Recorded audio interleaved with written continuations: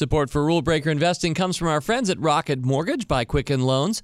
Home plays a big role in your life. That's why Quicken Loans created Rocket Mortgage. It lets you apply simply, understand the entire mortgage process fully, so you can be confident that you're getting the right mortgage for you. To get started, go to rocketmortgage.com/fool. It's the Rule Breaker Investing Podcast with Motley Fool co-founder David Gardner. Welcome back to Rule Breaker Investing. You know, somewhere near the end of last week's podcast, which I greatly enjoyed presenting to you, I think I said something like, I won't say what we're going to do next week. It seems to be good luck not to say, because we'd had some good luck the week before, as regular listeners will know.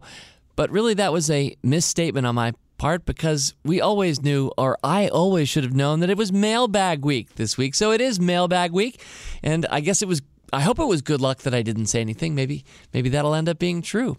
We've got, as always, a nice motley assortment of notes and questions that I'm sharing with you this week. It is the September 2017 Rule Breaker Investing Mailbag. Let's get started. Mailbag item number 1. This one comes from Daniel Scrugum. Daniel, I'm pretty sure you've appeared on this podcast before, because I recognize Daniel Scrugum in Knoxville, Tennessee. I am 15 years old, you write, and have gotten so much out of your podcasts and books. I also appreciate all the great articles at Fool.com. Well, we appreciate any 15-year-old who's getting started thinking about your future and about money and investing. We deeply appreciate that here at The Fool. We're trying to get as many young people started as possible. We've started kind of a Fool School here where people can come and bring classes here. We have students who come through here and learn, but we're definitely going to be growing kids in investing and Fool School in future. And Daniel, maybe you'll be part of that. Anyway, your question is, I have a short question you say about market timing. I know that no one can time the market, but what about limit orders? I personally have done limit orders on all 3 of my stock purchases, and they've all gone through. Was this foolish or foolish? That would be small f or capital F. Have you ever done limit orders, and would you recommend them versus market orders? Thanks for answering my question. Well, this one's a pretty easy one for me, Daniel. I probably briefly flirted with using limit orders early in my investing career, not very far from the age of 15, at which you find yourself these days. But since I didn't even get started placing my own orders till I was 18, you're already 3 years ahead of me. Good job. I just found that limit orders weren't that necessary. And so for 30 plus years now, I've just used market orders every single time. I think it's simple. I just like that I send in the order, it gets filled these days instantaneously, it seems, and I'm not going to quibble about price. Some people like to kind of set limits in their mind, like, well, I wouldn't buy it at $35.33, which is where it is right now, but if it hit $32, they say to themselves, well, that's why I'll put it in a limit order. I'm not a big fan of that thinking, because some of my best stocks never did drop from 35 to 32. As I mentioned in the past, Yahoo, which was a monster stock about 15 years ago, once I was thinking, I'll buy it at 25. It was at 29. I've told this story before on Rule Breaker Investing. It was at 29. I said it's worth 25. It never went to 25. It went to the split adjusted equivalent of 1,000 from 29.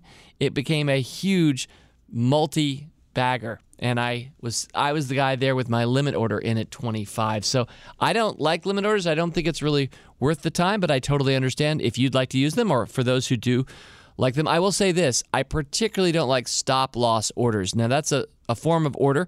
Many dyed-in-the-wool investors already will recognize this, but anybody new to investing, you should know that there is a way you can place kind of an order below where a stock is trading. So let's just say your stock is at 68. You would put in a stop-loss order at, let's say, 58. And the idea is, if it starts dropping, before it really drops, you're going to get out at 58. Here are 2 problems with stop-loss orders. The first is just over the course of a week or a month sometimes, stocks just vacillate anyway. So something that's 68 might go to 58 for no particular good or bad reasons, just short-term irrational trading, which is what happens every single day on the markets.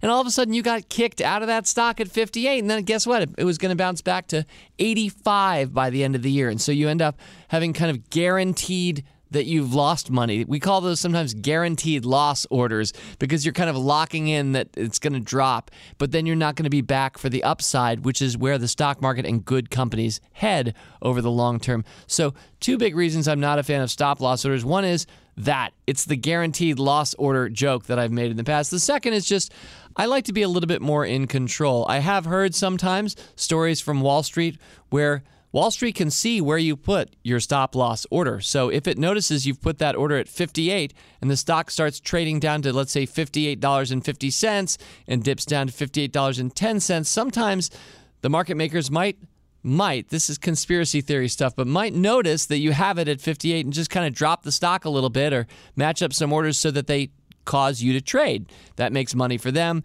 And so sometimes you're kind of luring them to hit your stop loss order and take it. So anyway, enough about stop loss orders. You didn't even ask that question, Daniel. You did ask a good question, though. Keep learning. You're doing a great job. Keep it up. Mailbag item number 2. Let's get into this one a little bit. I really enjoyed this note from Hal Frost. So Hal, you started by saying I have a few questions. Hope you'd be willing to answer. First is fairly easy. Will you be doing any book signings with the release of the new version of the investment guide? If not, would it be possible for me to mail you a book to be signed? And I'm going to answer that quickly, and then I'm going to give a little storytelling that he provides in the rest of that paragraph. But the answer right off the top, Hal, is that we don't really have a book tour per se planned. This is the Motley Fool Investment Guide in its new 2017 edition. We couldn't be more delighted that it's been updated. I know many of you have bought the book. I've seen some good notes about it. It's sold very well. We're very happy about that. We're excited. We want that book to sell from here on out. Every single year, we're going to keep it updated as necessary. Shame on us the last 12 or 15 years that we didn't do that, and people were buying the Motley Fool Investment Guide a year or two ago and would see stuff about like the Dow dividend approach and things that we don't really use anymore. So I kind of felt bad about that. And so I'm delighted that we have the book out there in stores, but it is a paperback book. Simon & Schuster, our publisher, and really kind of mainline publishers go with book tours around big, new hardback books. And these days, there are far fewer book tours than there once were. So no real chance of a book tour for this book. But I will say this, Hal, since you've taken the time to articulate your wish, yes, please do mail in your book for it to be signed. Just drop us a note at rbi@fool.com. Just include your return address. I realize others might be thinking, hey, I could do that too. Why wouldn't I just send in my book? And I guess the answer is, you can. If we start getting too many of them, though, we'll have to just start sending them back because we'll be overwhelmed. So maybe this is the little game. If you get your letter read on any future mailbag, you now have the right to send your book in and get it signed by me and my brother Tom Gardner. And if you can't make mailbag, then darn it, you'll have to maybe visit us at Fool HQ or find some other way for the Gardner brothers to sign your book. Anyway, let's go back to your note, Hal. You said, when I was 20 years old, I inherited some money when my mom passed away. My dad gave me the second version of your book to teach me how to manage the money. Now, granted, it took me 4+ years to get around to reading it, but when I did, it really changed my life by helping me understand how to invest in such a way that I could make the money grow and last instead of just spending it down or saving it for a rainy day.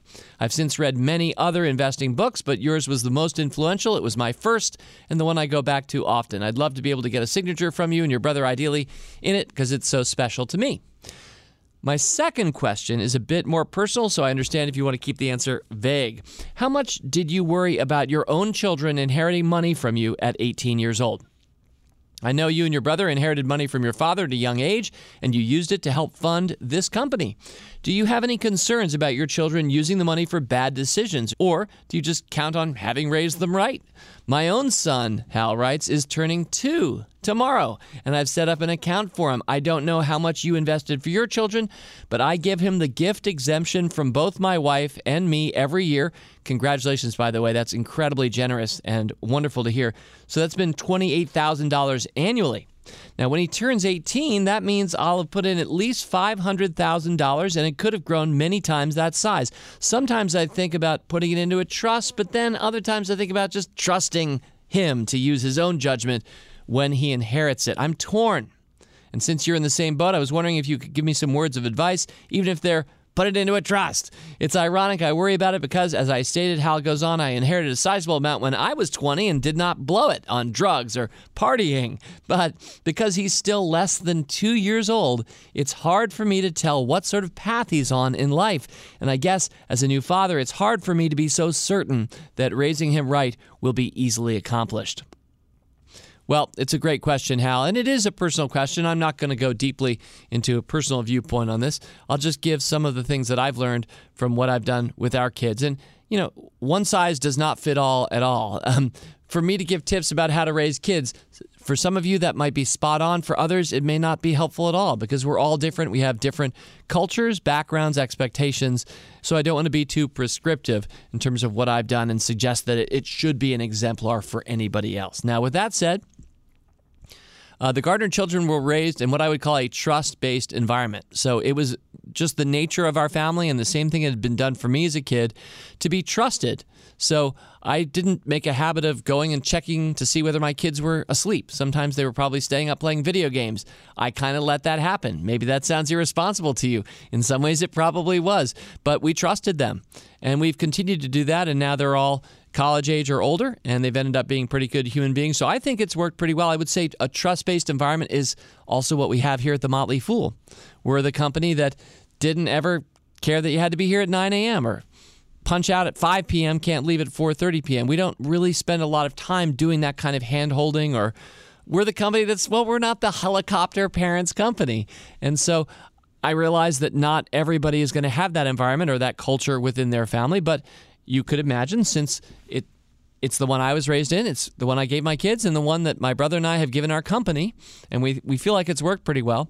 I felt good about giving the kids money. Now, I will say this. I did invest for them from birth, but I set the age at which they would take it over at the age of 21, not 18. It's kind of interesting to reflect back on that because I got my account from my dad when I was 18. And it was a little distracting during college. I'm glad that I did have the experience of learning stocks that early. Not quite as early as Daniel Scruggum, although pretty early on.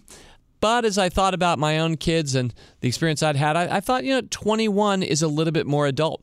And so some of those questions you might have about how that child might spend that money at 18, some of those questions might, I submit, be clearer, Hal, when he or she, but in your case, he is 21, or you could even set it at 25, this kind of thing. So I'm a big fan of investing for kids as early and as frequently as possible, and as well and foolishly as possible. And in our case, we made it part of their upbringing. We talked about the stock market. They didn't know how much they'd be getting, but they knew that stocks were good and that we were investing for them. And once they were adults, which you are when you're 21, arguably you should be recognized as such earlier. But once you're an adult, that money is yours. That's how we set it. That's what we did. I hope it works for you if you try it. And if not, well, don't come after me because I'm doing my best. And the fact is, every child is different. So you might even have the same setup for different kids and you might have different outcomes. So who knows? But there's my trust-based answer. Thanks, Hal, for a couple great questions.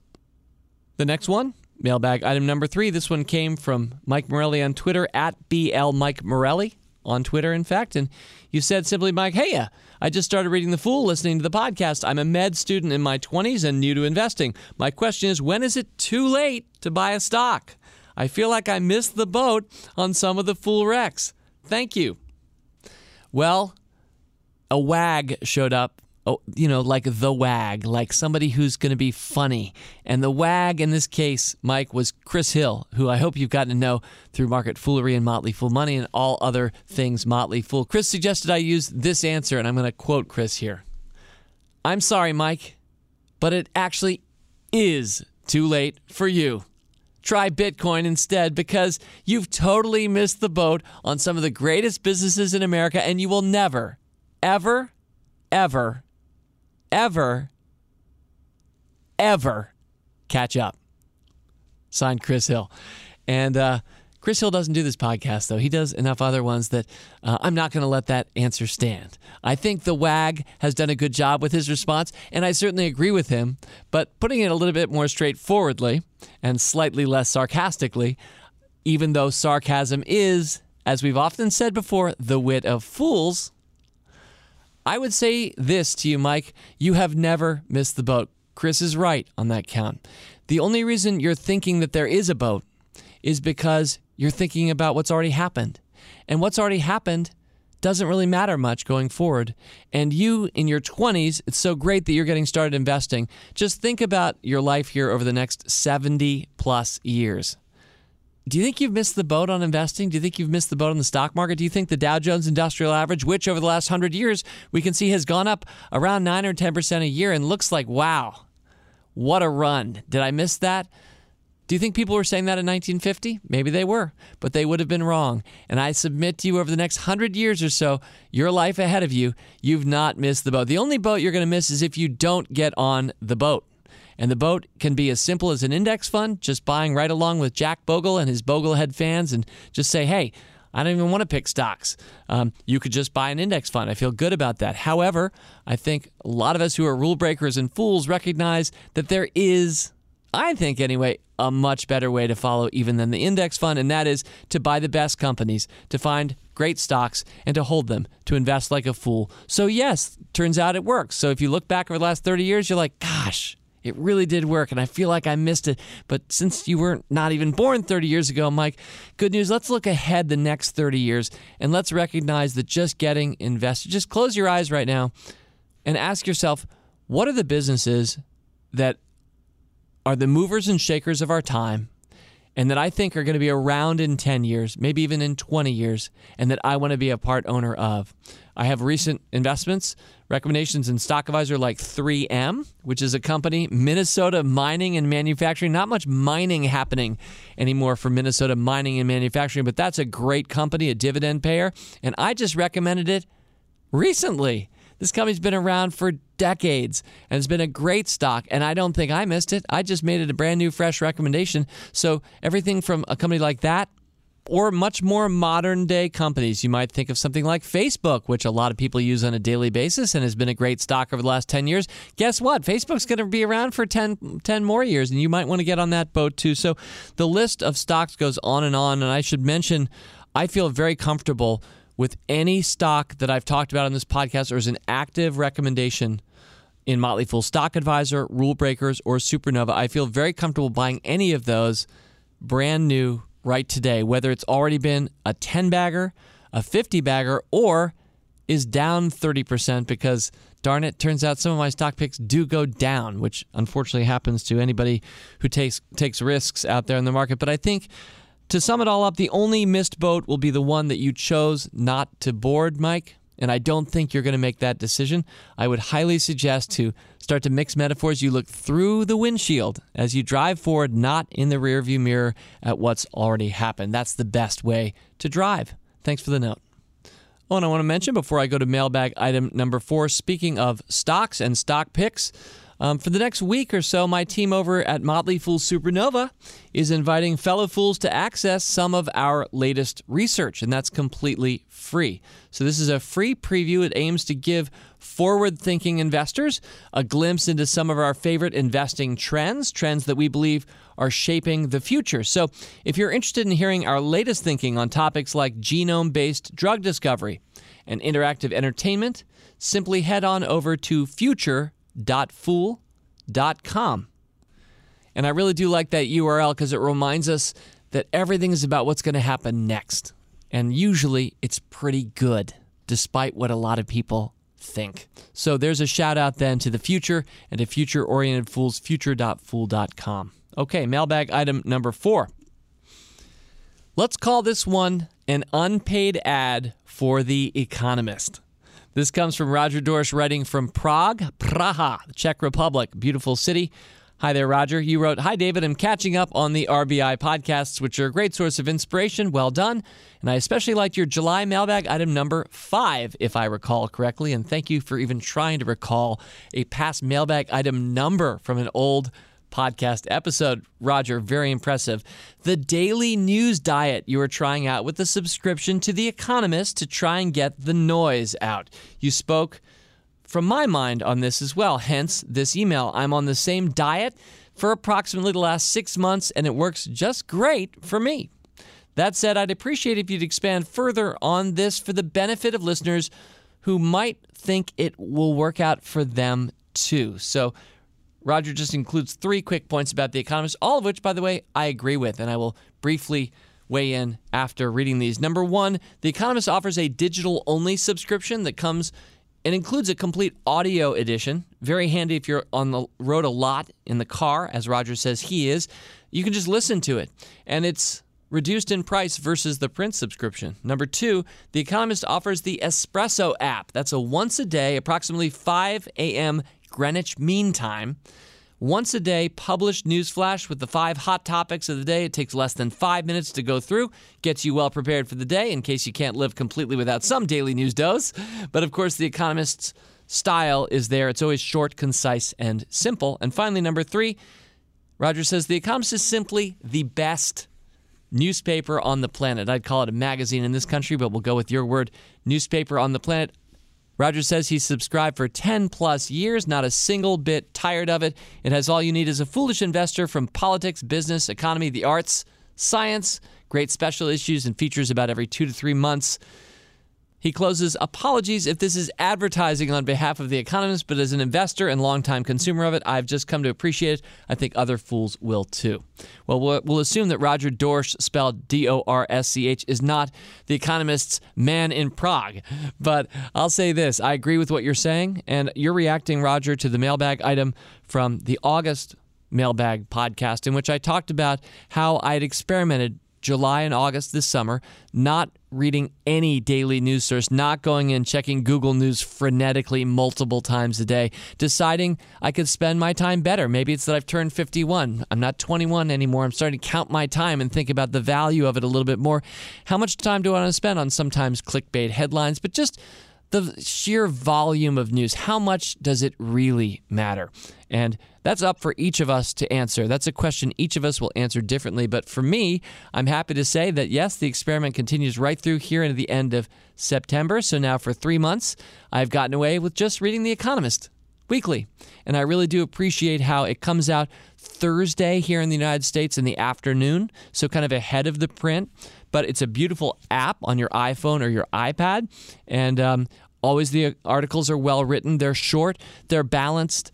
I'm sure everybody's going to think there's some political motivation here or there, but for the most part, I just like the word economist because I love thinking economically, and that means both as a gamer who recognizes that in this world there are finite resources and time is one of them, and the choices that you make economically. There's a little bit of Henry David Thoreau here thinking of Walden. I think the first chapter, as I recall, of my reading of Walden was economy. So economy that way, but also economists like economics, like the subject that some of us studied in school. I never think enough people can know enough about economics. I'm grateful for things like Freakonomics and other things that are bringing more attention to the subject. I'm distrustful of people who are in power or might be in power in whatever country who don't understand economics. I think it is one of the great human sciences, and I highly recommend The Economist as a good, steady read and, frankly, a news replacement and a major time saver. To close this one, I found that it's hard for me to get through a full issue of The Economist in 1 week. I just don't read fast enough, and I'm trying to do too many other things, sometimes including playing video games till 3:30 a.m., which I did this morning. So I have a highly motley life, so I don't read as much as I probably would like to.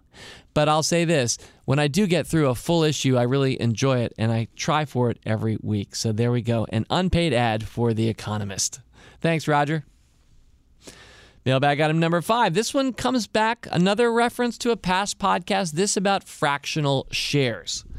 So we talked some about which brokerage firms, which accounts you can buy fractional shares on. And I had a little bit of a misunderstanding in terms of who does it well and who doesn't. And if you're a regular listener, you already know that. I'm not going to go back over that ground. I just wanted to read out 2 tweets from Claire Wharton. Now, Claire is at the AK Dubs on Twitter.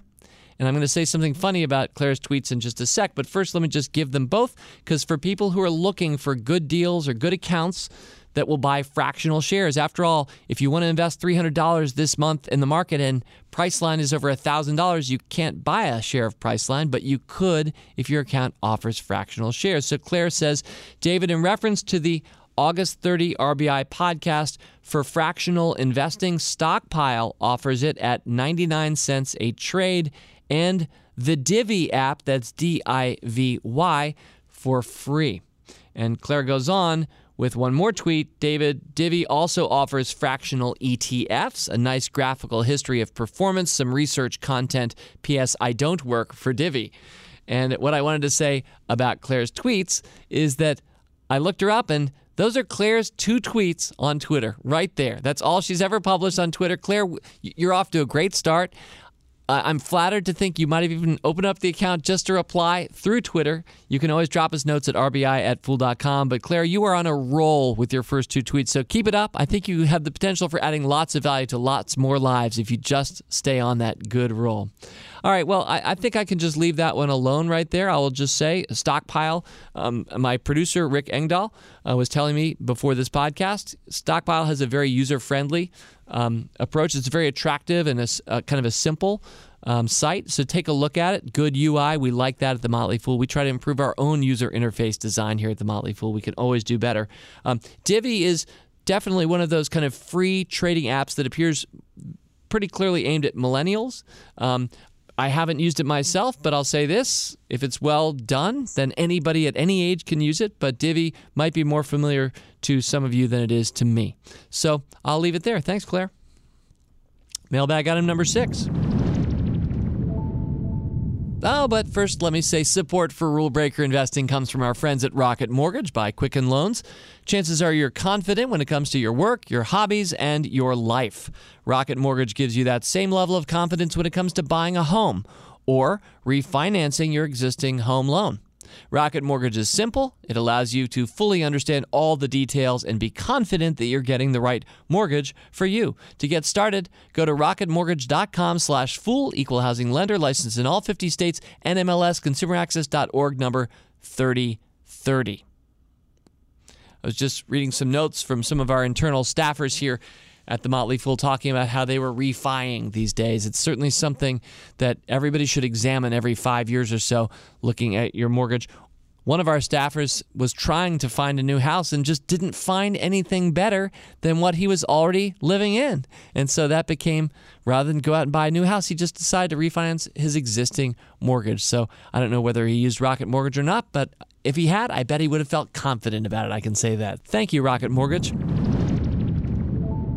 All right, mailbag item number 6 is from Steve Jenkins, a fellow North Carolina Tar Heel, I'm guessing, based on a few things he wrote in his notes. Steve, you wrote, "Greetings from a satisfied Motley Fool Supernova, Rule Breaker, and Stock Advisor subscriber, and fellow Tar Heel alum. You, Tom, and the Motley Fool team rock." Well, I'll say this. I think Tom rocks. Tom has done a lot in the last few months to get some great stock ideas out to new members to our services through some of our Discovery products, if any of you have seen those. Anyway, I think you answered my question in the August Mailbag podcast, but I wanted to confirm I read between the lines correctly in your first Q&A on that show. My question is, when investing in a Motley Fool recommended stock, is the Motley Fool preference or guidance to investors to check the box and automatically invest any dividends back into that recommended stock? I think your answer to the first question was yes, correct? Fool on and go Heels. Thank you, Steve Jenkins. By the way, if you're a Tar Heel football fan, and I know very, very few of you are, it has not been a great start to the season. There's something really tough about watching a team rebuild and then have a lot of injuries, have as many injuries in a few weeks as most teams would have in a season. And then what ends up happening, this is a brutal dynamic. You start putting people out on the field because you have to, who are freshmen, who don't have much experience, and they're even more likely in some cases to get banged up or injured. And it's kind of an ugly dynamic right now. That can happen sometimes in a college football environment. That's kind of how I see Steve, where our team is right now. I wish them, as I always do, the very best. Well, when it comes to reinvesting dividends, I think it's a great idea. I think checking that box makes a lot of sense to me. Assuming you don't need the money. I mean, after all, a lot of people are invested in dividend stocks because they appreciate that income. Sometimes they live off that income. As we get older, we start to favor those companies that pay us out a little bit every year. And if you stack up enough of those, you can retire pretty well, not do much work, and get checks on a regular basis from public companies that are also working hard to crank out profits and drive their stocks up over time. So I think it's a really neat trick. And the convenience of just having dividends instead of needing them, if you're at an earlier stage of life, just having them reinvested back directly into the stock is economical in time, and it certainly is going to compound your numbers a little bit better, right? Because when you're putting that money back into the stock, buying extra shares, you're building those positions, and if you hold them a long time, you're going to be a very happy capital F fool. So I like reinvesting dividends. I'm sure there's some technicalities and it won't work for everybody, but a question in closing I might have is, do you need dividend stocks? Do you want to have dividend stocks if you don't care about the dividends? Warren Buffett, as has often been said, has never really paid a dividend at Berkshire Hathaway because he wants to take the money and just reinvest it in his own company on your behalf and grow it and grow the stock price higher rather than just pay some of it out just back to shareholders. I've certainly said more about dividend stocks in the past, and I will have more to say in future. We want to keep moving here on our Rule Breaker Investing Mailbag this month. But Steve, thank you and good luck. Okay, mailbag item number 7. This one comes from Andrew. I just wanted to share with you I made my first individual stock purchase about 2 weeks ago. It's both exciting and nerve-wracking. I had invested in mutual funds only up to this point, but I found your podcast. I started listening. I thought to myself, this makes a lot of sense. I started using caps, ka-ching, bing, bang, bada bing. Good job. That's my own sound effect, Andrew, because caps.fool.com is one of my very favorite URLs on the entire internet. It is our free stock picking site where you can come in, test out your own hunches, put thumbs up on stocks you think will beat the market, put thumbs down on stocks you think will lose the market. I use caps every single day and have since we built it 10 or so years ago and launched it into the public. We haven't updated the interface in the longest time, so it's somewhat painful to look at or use, but darn it, I'm so glad that you went in. I saw that you even listed your handle on caps and on the Motley Fool, your A-Train. I like that A-Train. Sounds solid. Let's take the A-Train. So good job getting started. You said when one of my stock picks jumped 8% the day after I picked it on caps, I decided to just go for it and purchase some shares. Within a few days of making that purchase, I listened to the podcasts on how you do risk ratings. When I answered the questions on my pick, I got a risk rating of 16. Thought to myself, oh no, what have I done? Because those familiar with risk ratings, I hope everyone is, will notice that 16 is a very high number. The higher the rating from 0 to 25, the higher the risk. And I think the riskiest stock in the entire supernova universe right now is 17. So 16 is pretty risky. You said, oh no. You go on to say the stock is Tabula Rasa Healthcare, ticker symbol TRHC. I'm happy to say it's up about 10% since I purchased it. I originally picked it because what the company offers sounds like a unique product that the world could use, I believe, could grow to be used nationwide. After listening to more and more of your podcasts, I think it is a very capital F foolish pick, so I wanted to say thank you for the lessons, and I hope TRHC continues to outperform. Regards, Andrew. Well, A-Train, let me just say, great job getting started. That was my main reason to read your note. I haven't studied Tabula Rasa Healthcare. Looks like an interesting company. I'm excited that you took the time and turned what would seemingly be a fantasy game, caps, kind of like fantasy football, and you went right down there on the field and you went and played football. You bought the stock for real, and you're going to learn a lot from that. And my hope for you is that you'll go on to buy a 2nd, 3rd, 5th, and 15th stock. I always want people, if possible, to get from 0 to 15 stocks as quickly as possible so you have a good diversified base and you don't fret too much the moves of any one company. So there's your next dictate, A-Train. Get after it. And finally this week, mailbag item number 8. Hi, David. I finally make my first contact with you. I've been meaning to write to you ever since I heard my first Rule Breaker Investing podcast roughly 6 months ago. I've been a long-time fool and even longer-time small f fool.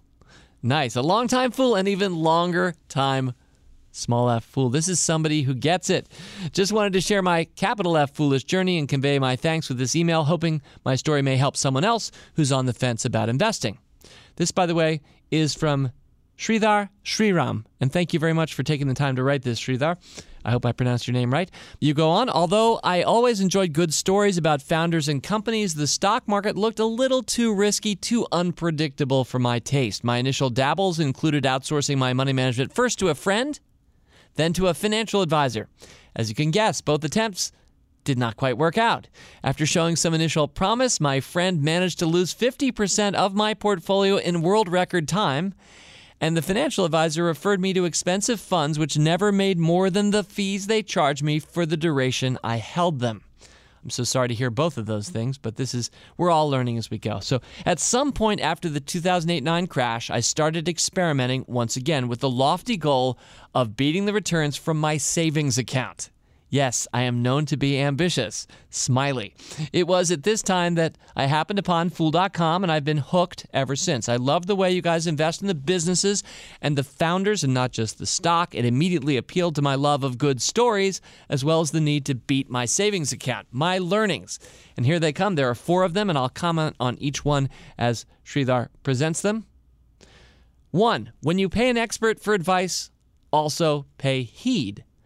My returns from the Motley Fool services, you mean in this context, are good but underperforming the services I subscribe to because I tend to second guess the recommendations or anchor, losing out on some big winners in the process. An example would be Tesla.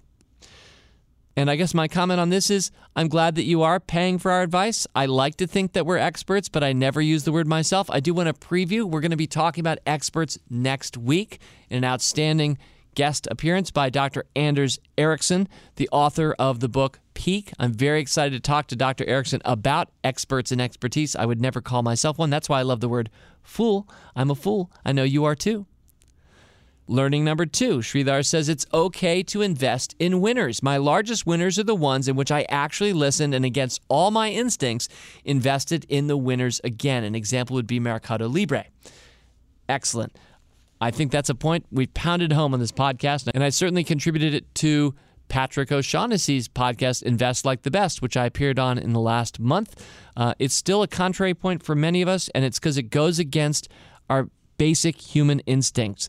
We tend to think what goes up must come down, and yet it doesn't look like that when you look at a stock market graph of the market overall, over any long-term period, or individual stocks that are great stocks. They tend to keep making new highs. That's why you should not be afraid of investing in a new high. In fact, you should be excited when you buy stocks at new highs, because chances are for the good companies, the kinds that we invest in here at the Motley Fool, that you invest in along with us, great companies, chances are they'll keep making new highs. Learning number 3, Sridhar says you can actually make money in options. My initial attempt at options was spectacular. I made some real money real fast until I started losing even faster. It took me 3 years to recover those losses, but then I made all of it back using options. But this time, and this is a major plug for my colleague Jeff Fisher and his team, this time using Motley Fool options, the premium service here at the Motley Fool, where Jeff and his team does such a great job and have taught so many people how to use options properly. Sridhar says, you guys taught me that there is more to options than just speculation. In fact, I would say Jeff Fisher taught me that as well. And finally, number 4, you can earn while you learn. I have made a lot of mistakes in my journey so far and will continue to do so. I have a lot of big losers in my portfolio, some fool recommendations, but many my own. However, the ones that cost me the most had nothing to do with financial skills. But then thanks to all the advice I read on your website, I'm able to learn without fatally hurting myself financially while also enjoying decent returns again, thanks to your recommendations. Well, thank you very much for sharing a portion of your own learning journey, Sridhar. I know a lot of us see parts of ourselves, I certainly do, in your story. I do want to mention you close with one piece of feedback. You say, I love your services, transparency, most of all your returns, but I hate your marketing. You close that with, when you market new services, it sounds like the stuff that you guys incessantly advise Fooldom to be wary of, etc. Long emails highlighting big returns, these kinds of things. Well, I want to comment briefly about that as we close this week's Rule Breaker Investing podcast. When we think about marketing and we think about what anybody's trying to do to get you to sell a product, the way that I think about Motley Fool marketing and how it's evolved is that we're kind of like movie trailers. You know, when you go to a movie that has some action in it, it's never like the trailer, is it? It's always better than the trailer. That's the good news. But the trailer has explosions. It has excitement, dynamism. Every 2 seconds, it's another shot, another angle. It's very exciting. And that's kind of the way that Motley Fool marketing, as it turns out, has evolved. We kind of show you what I think of as the movie trailer version of the services. Now, I know many of you are subscribed to a Motley Fool service, so you know the actual experience of the service, which I hope is delightful for you. And if it's not, please let me know how we can improve it. But one of the things we've discovered about marketing is that investing, unfortunately, is not top of mind for many people. So we need to show some fireworks. We need to show, well, in our case, some big numbers. The good news is we have some big numbers to show. The bad news is big numbers can get lost because other marketing out there on the web will be talking about big numbers as well. And while I truly have enjoyed the 50-plus baggers that I've now picked multiple times in our services, I guess anybody else can kind of make up that they've done this or that, and it looks like a big number, and they all kind of wash together. So the numbers actually don't really move people that much. As it turns out, it's more emotion, as our marketers have learned, that really move people. And it takes quite a lot to get people to move toward the stock market. So I do feel like it's overweening at times. We do our best. Sridhar, so while I understand your viewpoint, and I can certainly see it, and I have had similar reactions in the past, I think that Motley Fool marketing today is better than it was 5 years ago or 10 years ago. We're going to continue working toward making it better, more informative, and I think we are getting better.